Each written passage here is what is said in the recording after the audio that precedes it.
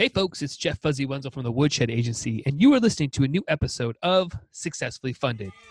Here we go. Let's turn it up.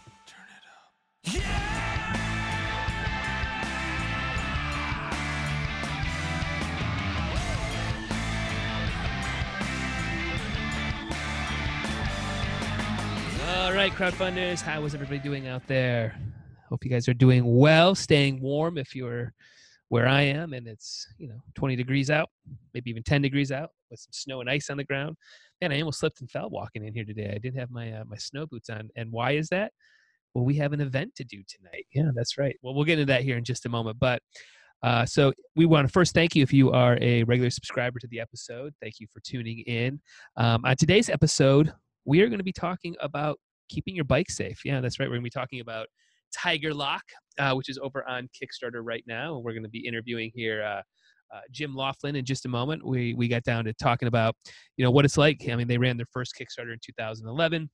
And since then, they've done 4 other campaigns. So we get into, what's new, what's changed, what are things that they're seeing behind the scenes. And then also what was intriguing about this conversation was, these guys have lots of products. So they are manufacturing all the time. So we get into, the pitfalls or what to look for, how to work with your vendors, and navigating those waters. So this conversation, if you're somebody that's getting ready to launch a product or work in that field, I think you're going to really enjoy what we get into coming up here in just a little bit. So like I said before, we have an event tonight, and what does that mean? That means Woodshed is going to be, up tap dancing in front of some people, and we're going to be talking about social media, and how to do it in today's world, or how we think you should do it. I guess there's a whole bunch of different ways to do it, but I'm going to give some props out to Sean. He's sitting to the right of me, cranking out on a deck, building out our keynote presentation.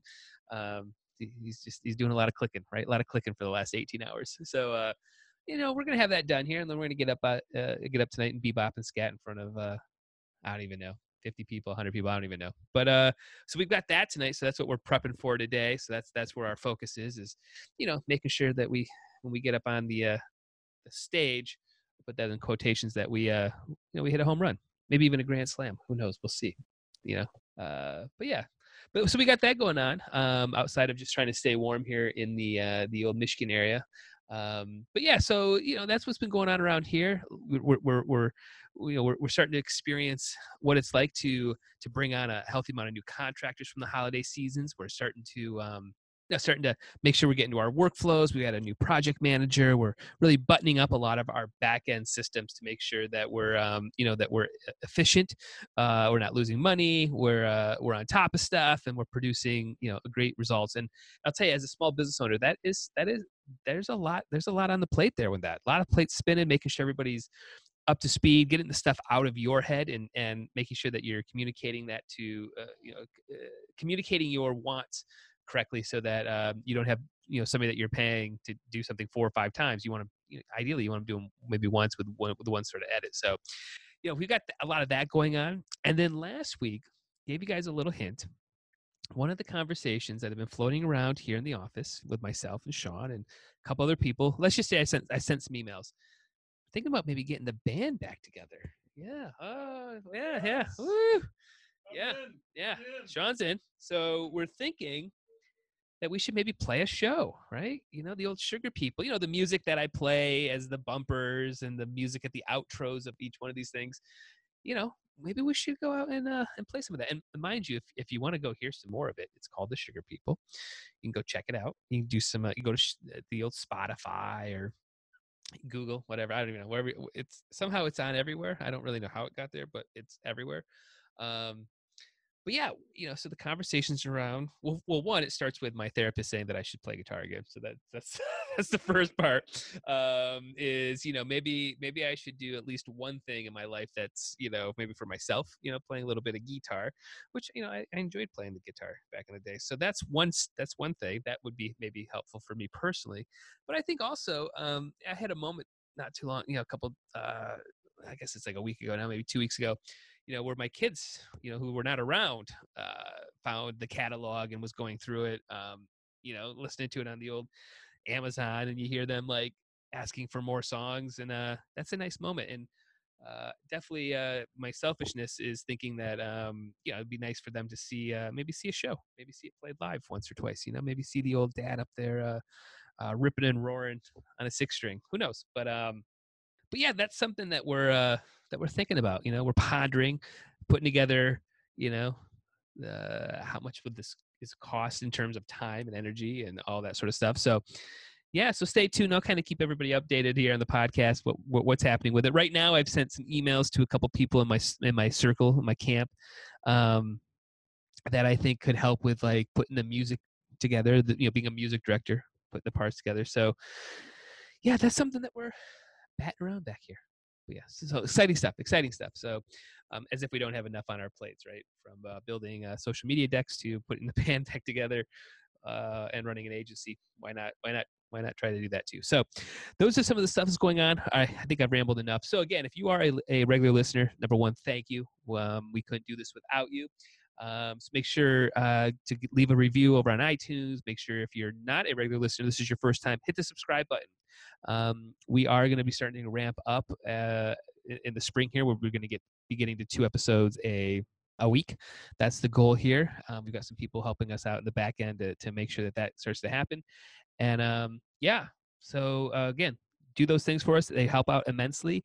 And yeah, and if you're in, you got to figure out how to lock up your bikes.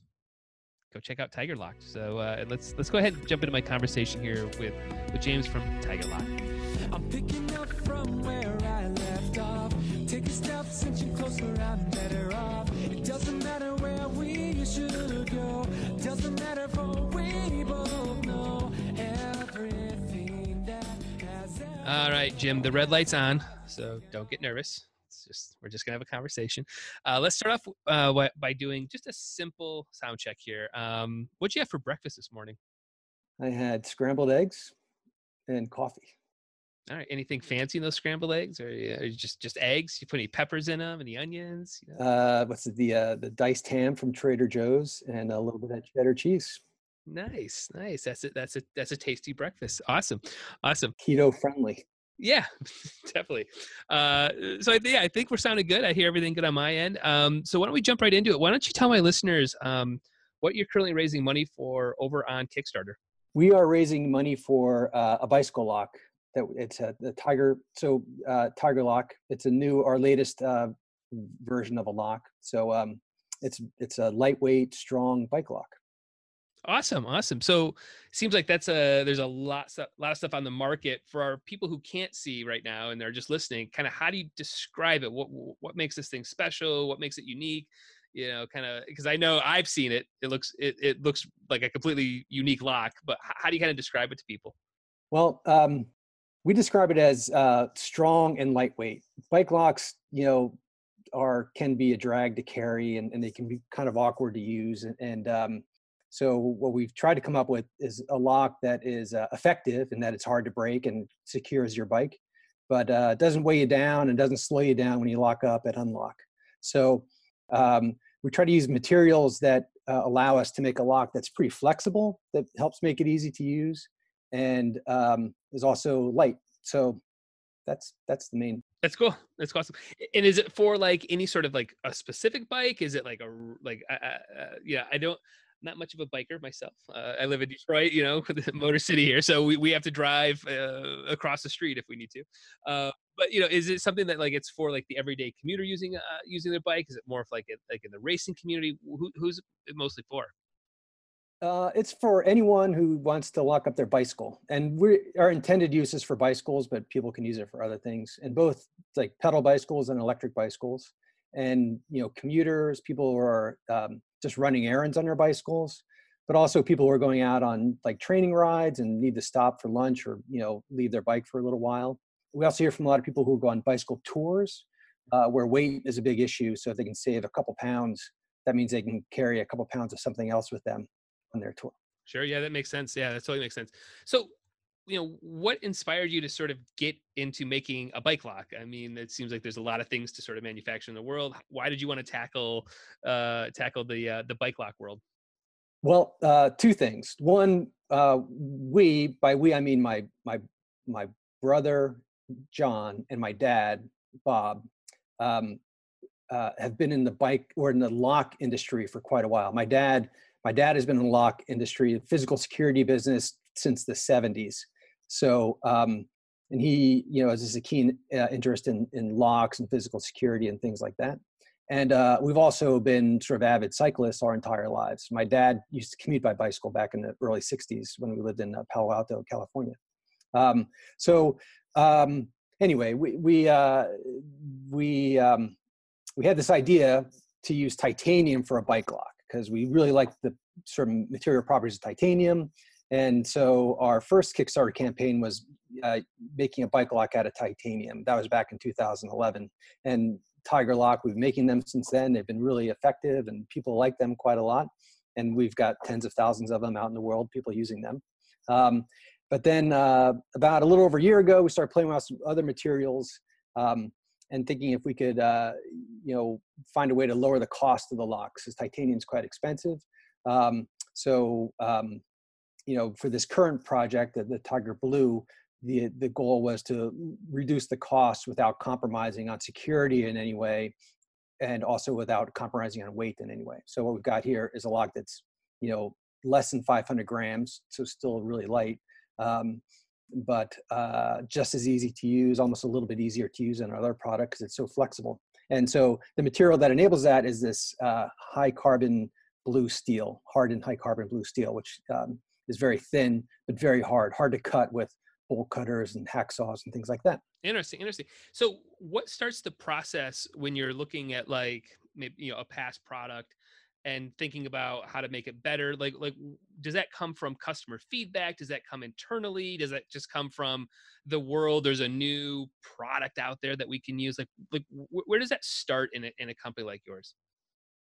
Well, for us, it started as a challenge. Like, the initial one was like, how do we make this out of titanium? And we tried a bunch of different iterations in terms of, the shape of the titanium and the titanium comes in different, alloys, and which particular alloy do you use? And then with the lock, like, hey, do you hold it together? What kind of lock mechanism do you use?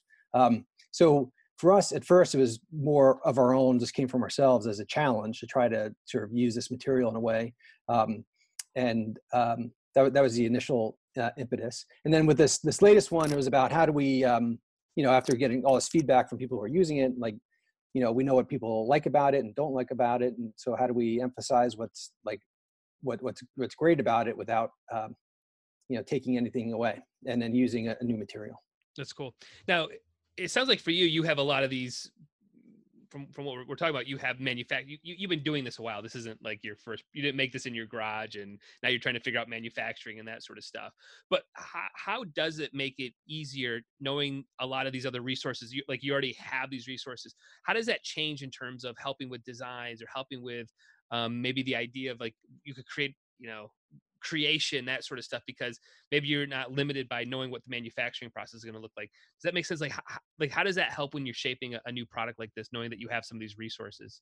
Yeah, that helps. I mean, so we make the stuff ourselves. And by we, my brother John actually does the manufacturing. John's the mechanical engineer. I'm more the sales, marketing, business development guy. But we do them ourselves. We like everything's sort of made. We don't keep a lot of inventory. And anyway, we've got a pretty good process down, and we rely heavily on our vendors. And so manufacturing is done in New Jersey. Most of our key vendors, suppliers are in New Jersey. So we think about like where we can source the product, the raw materials that we need. Like, for example, for this steel, there's a vendor not far from our shop in New Jersey that's like one of the best suppliers in the world for this high quality blue steel, which is a very specialized material. And so having them close by was really exciting for us because we've been working closely with them. So I don't know if I'm going too far afield on your initial question, but yeah, no, I mean, no, it sounds like you're using like these resources around you of just knowing the industry, knowing the people, and that allows you to create a product that ultimately becomes successful. Like you've checked off a lot of these boxes so far. Yeah. I mean, it's pretty personal for us. Like we make each one, we have, we try to maintain we've used the same vendors for all the key products from the beginning, and we want to keep doing so. And so we like doing it. We like working with these people we work with. We like the people who we meet who are using our product, especially our Kickstarter backers. You know, it's all, you know, that's all important to us. Yeah, yeah. So you mentioned, I mean, this is the second campaign. What made you come back to Kickstarter to launch this one? What are the internal conversations, especially since you're on the sales side? What is the conversations of like, hey, we should use crowdfunding instead of just selling it on a website or big box retail, whatever it is. Why Kickstarter for a product like this? Yeah, this is actually our fourth campaign. So, Fourth campaign, sorry. yeah, but why Kickstarter? It's a good question. We think about it every time. Do we need to do the Kickstarter thing? But we like it because of the feedback you get immediately from people. First, just the idea when you put it out there, and you can tell from the reaction from people. You know, we get feedback that way, and then we get to do our first production run, which can be limited volume. You know, having the time to get the pre-orders and then go through the production run, you know, enables us to sort of work through you know, just learn how to make the thing in an efficient way. And then getting it out there, we get, you know, Kickstarter backers provide great feedback. They're like just a great community to go back to with questions, and they, you know, to get feedback from them. You know, they feel Kickstarter backers, and I'm a Kickstarter backer myself, you know, you feel kind of invested in the thing that you've backed. And so it's all been a really positive experience for us. So we like launching on Kickstarter. Yeah, that's cool. And do you find that pretty regularly you guys are making adjustments based on a Kickstarter? So again, Kickstarter happens, it's successful, that you go to manufacturing and boy, we should have made it just these little tweaks, you know, will make it better. Do you find that that happens pretty regularly? Yeah. Well, like for example, uh, well, we came out with one shape, and then, you know, we got a lot of good feedback on that, but a lot of the feedback was like, hey, I wish it was like a little bit bigger, you know, which it seems pretty intuitive. And, you know, we don't need Kickstarter backers to tell us that, but it just helped reinforce what should have been obvious to us. Anyway, so we came out with a slightly bigger one, and no one was really asking for a steel version of our lock, but, you know, we just thought that this was different enough that, you know, it was worth a shot and that people would like it. And, you know, for this one, we launched last week, the Tiger Blue Mini Plus, and, you know, the initial response was really positive. So we're really excited about that. Yeah. How do you know on a product like this that you've gone far enough to, you know, go to the Kickstarter? So again, knowing that that it could be tweaked, it could be changed, it may be a little bigger, whatever it might be, before you actually ship it. How do you know though that you're ready to? I'm going to go ahead and put this on Kickstarter. I think we've gone far enough with our prototype or whatever it is. Well, yeah, that's a good question. So we initially were hoping to launch last June, but we kept pushing it back because um, we were getting feedback and using it ourselves, and just like we didn't feel like we were quite there yet. And so we wanted to make little tweaks to it. And for this one, we felt like we were ready to go. We made a bunch of prototypes. People are using them and giving us feedback. But, you know, with bike locks, there are these organizations in Europe that will do testing and certification of the bike lock. And so with this one, we really wanted to go through that process before we launch, so that when we launch, we tell people we've already been through that process. So we got the seal of approval from, you know, an organization in the United Kingdom called Sold Secure. And then there's another organization in the Netherlands called ART, the Art Foundation. So they take a really sophisticated approach to evaluating locks. So that was having their sort of stamp of approval was really important to us on this one. Interesting. So while you were in that delaying process and trying to get those certifications that you're mentioning, what were you looking for, maybe data wise, maybe, or like on the sales side, were you looking for certain numbers or I want to hit, you know, 1,000 subscribers? What were you trying to hit? So again, a lot of our people listening are new to Kickstarter. They're always nervous about when to launch, and you know, I say trust the data. But what were you guys maybe looking for behind the scenes? Well, since we've already done a few Kickstarter campaigns and we've been in business for a few years, we have, you know, I feel like we have a bit of a platform in terms of like emails and you know, people we can reach out to. So I wanted to have a certain number of people. So I sent out an email to our email list, and, you know, different segments of our email list, and said, hey, we're planning to make this lock. We're going to do another Kickstarter campaign. If you're interested in getting like a pre-launch notification, please, you know, let us know, and we'll send out a pre-launch notification. And so that worked out pretty well for us because on launch day or a couple days before, I was able to send out emails to a good number of people, and I didn't know what the response rate would be from there, but at least I knew like initially the response rate was pretty good, so that we had people who were already telling us they'd be interested in if we launched it. But I didn't have like a specific number, like, hey, we won't launch until we hit this number. But anyway, that's. Yeah, interesting. So, with what would you say is the biggest difference between the first campaign to where you are right now? What have you noticed is like a difference in the community, the Kickstarter space, what you're raising? What do you feel like is the biggest differences in that time span? Well, there's a whole economy around Kickstarter now. And our first campaign was 2011. Kickstarter was, we launched like the week of their first year anniversary. So Kickstarter was still a pretty new and novel idea. And we got a lot of it, like we got a lot of press without having to do any work because Kickstarter itself was getting press. There weren't that many campaigns out there. So we benefited from that. Now it's a lot harder to get people to pay attention to your campaign, and you have to do a lot more work. And you get all kinds of solicitations from all kinds of people who want to help you drive traffic and eyeballs to the launch. So, which is great, but there's a lot of noise you need to sort through. Sure.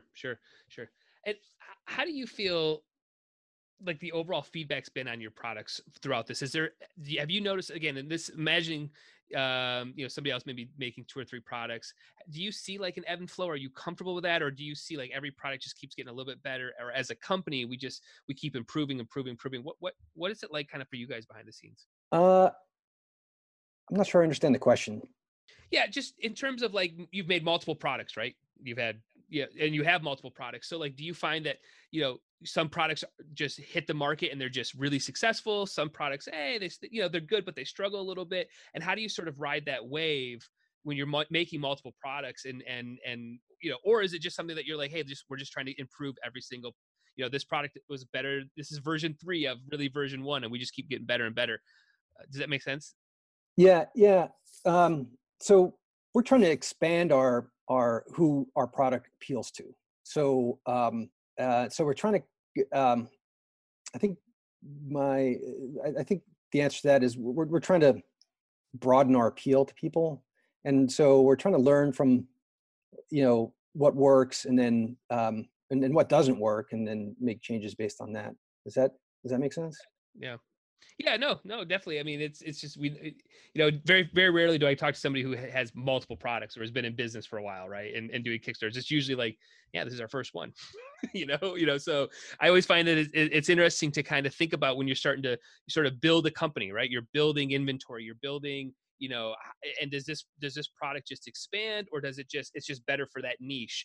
Or you're just going to play in that niche. You're just like, literally, if you're somebody who lives in a downtown city and you have a bike, our product is just literally for you. Or is it spreading it out a little bit farther and saying, yeah, it could be anybody who does this or whatever it might be. So I think it's always interesting when people have multiple products. Yeah, we're pretty focused on a niche though. Like our products are I say anyone who rides a bike needs to lock up their bike, but not everyone needs, like, the level of security people need varies quite a bit. We're thinking right sort of in the sweet spot. Like our locks are comparable to like the most common U locks you see out there in terms of security, but there are definitely locks that weigh like much more than ours do that take more time to defeat. And there are also locks that cost a lot less than ours do that are easy to defeat but are good enough for a lot of applications.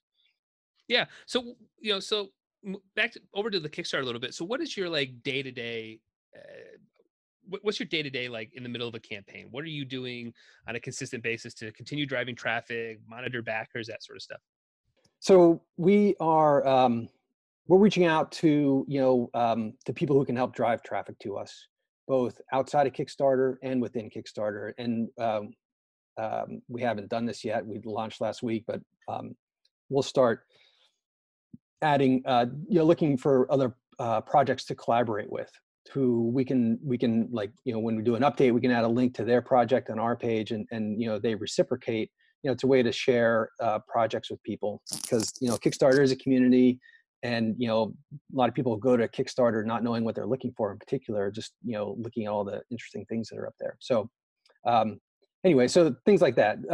So reaching out to the others who have projects that we might be able to help, and vice versa.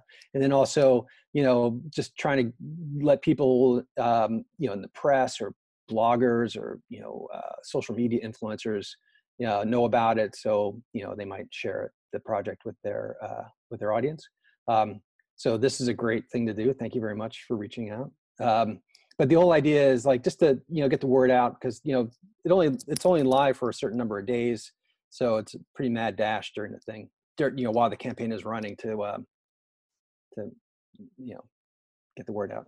Sure. So, I mean, we forgot to mention this, or I forgot to mention this, but I mean, right now you had a relatively low goal, only 5,000, but after a week, you guys are about 36,000 when we're taping this right now. So, and ideally, it'll probably still be going up when we hit the publish on this button. So, why did you come at it with like such a low goal instead of having maybe a goal at like 30,000 or 40,000? What was the reasoning behind coming out of the gate with a $5,000 goal? Well, we knew that we wanted to, we're going to launch the product, and we didn't,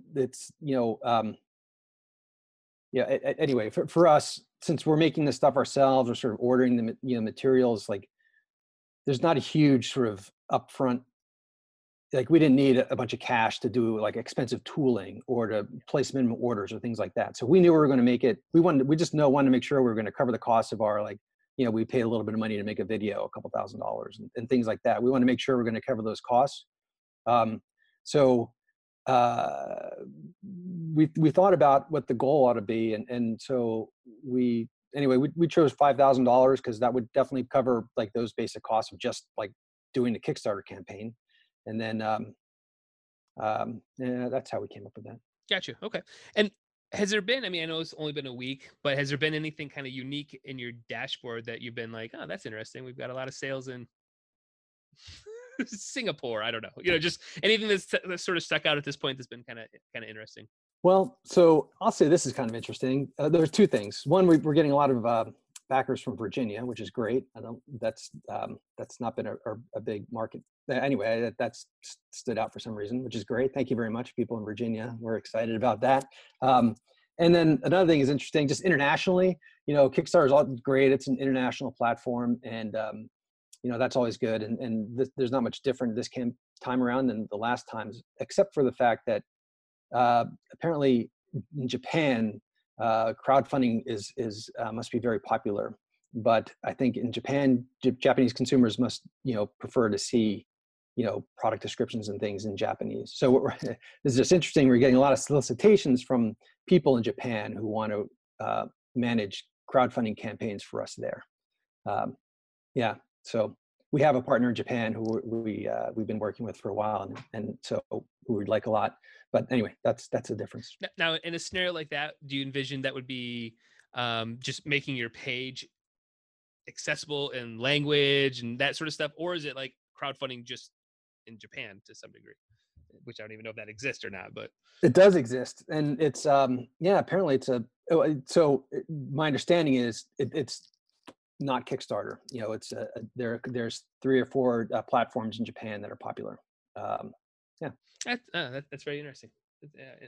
Now, are you guys doing anything sort of around, like when you're budgeting out a campaign, and this might not completely apply because you knew you were going to make the product no matter what, but were you budgeting of like, hey, if we hit 100,000, this happens, stretch goals could happen, or different types of things. We want to spend this amount on ads.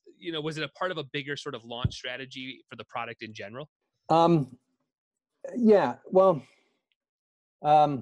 yeah, I mean, we'll evaluate if we're going to add like stretch goals. I'm not sure. But anyway, I don't know if this is your question, but what your question sparked to me is like, we're trying to evaluate now, like, we hit our goal early and exceeded it basically on our email list that we had, and that those are people who we already know really helped us get there. And now, we're trying to evaluate how much money we want to invest in like Facebook ads and things like that. And we're getting a lot of offers like, hey, let us manage that for you. But that's expensive. And so, we want to come out of this with cash because there are some tooling costs. There are some things we want to, we'll need to, pay for to make this new product. And the more backers we get, the more flexibility we have in terms of, tooling and things like that. And so anyway, we're trying to evaluate like now, like how much we want to do. And also, since it's us making all these things, we want to get them out on time. We're telling people, we're shipping in by May. And we want to, we definitely want to do that. We have a track record of delivering ahead of schedule. But, we don't want to, if we blow it out too much, we'll have to push that back. And anyway, we're trying to weigh that out. And is this something that now internally, did you have a conversation around, we want to make sure that people can use these in the summertime? Again, it's 5 degrees here in Detroit right now. So not biking right now for a while. So like, is it something where you're like, man, we really want to make sure these are in people's hands this spring, summer, Yes, absolutely. So like seasonality, like it's yes. And we're trying to advertise the fact, we're trying to let people know that we ship these by May, which is, in time for summer for most people, especially North America.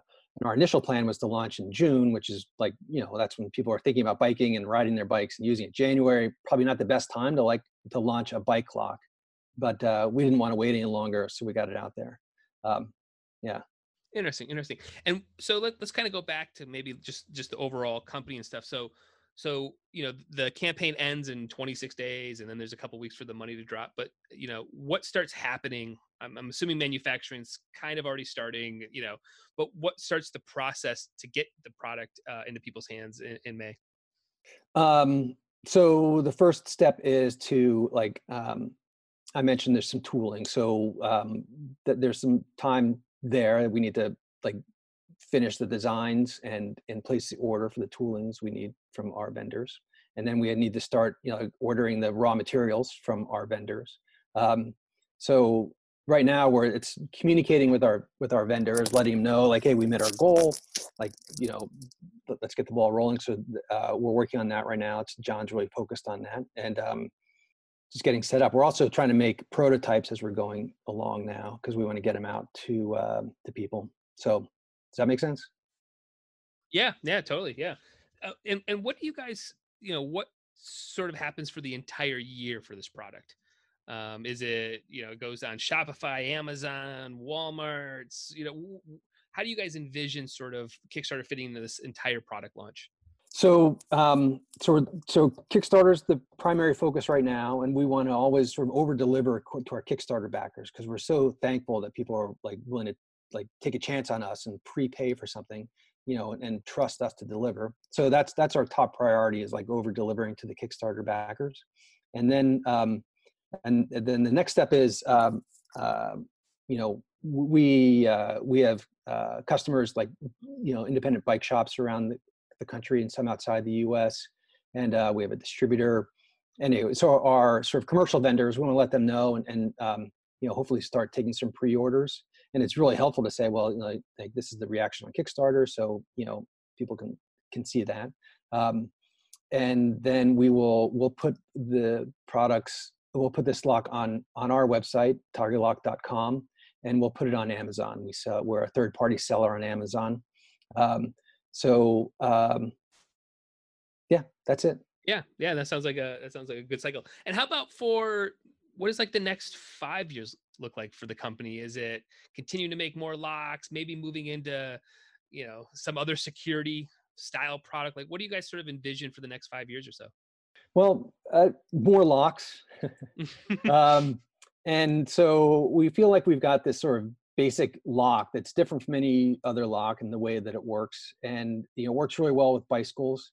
So there's lots we can do with bicycle locks, making them both more secure or less secure and less expensive. Different sort of shapes for different kind of specific applications. E-bikes are really popular. Our locks work well for e-bikes, but maybe there's something we do that's more e-bike specific. and securing bikes on car racks and things like that is a need for security. So there are things we can do. So there's, we want to expand our range in locks, and we'd love to find other applications beyond bicycles. So that's yeah. That's cool. Awesome. Well, where can people find out more information outside of the Kickstarter? How can they sort of dive into your worlds, find you on social media? Where should people go? Well, thank you. So our website is www.tigrlock.com. So it's tiger pronounced like the animal, but there's no E. So there we're on Instagram at tigerlock.com, I think. If you search Tigerlock, you'll find us. So on Instagram and Facebook and Twitter, and on Amazon.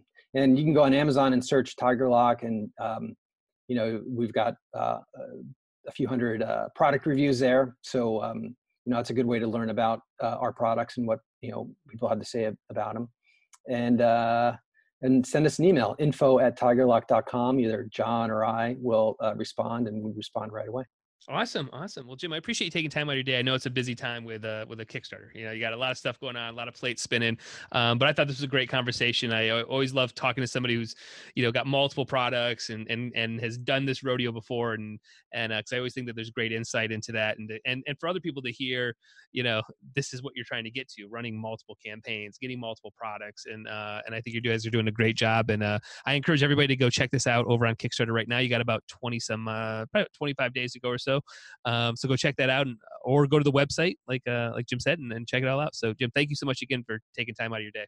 Thank you so much. Yeah, no problem, man. Thanks so much. Have a good one. Yeah, bye. Bye now. All right. How about that conversation with James from Tigerlock? Yeah, we got into the weeds on a lot of stuff here. So hopefully that was very helpful for you. And if you're somebody that you're thinking about going out and launching a product Kickstarter space, well, before you do that, you should definitely have a call for us.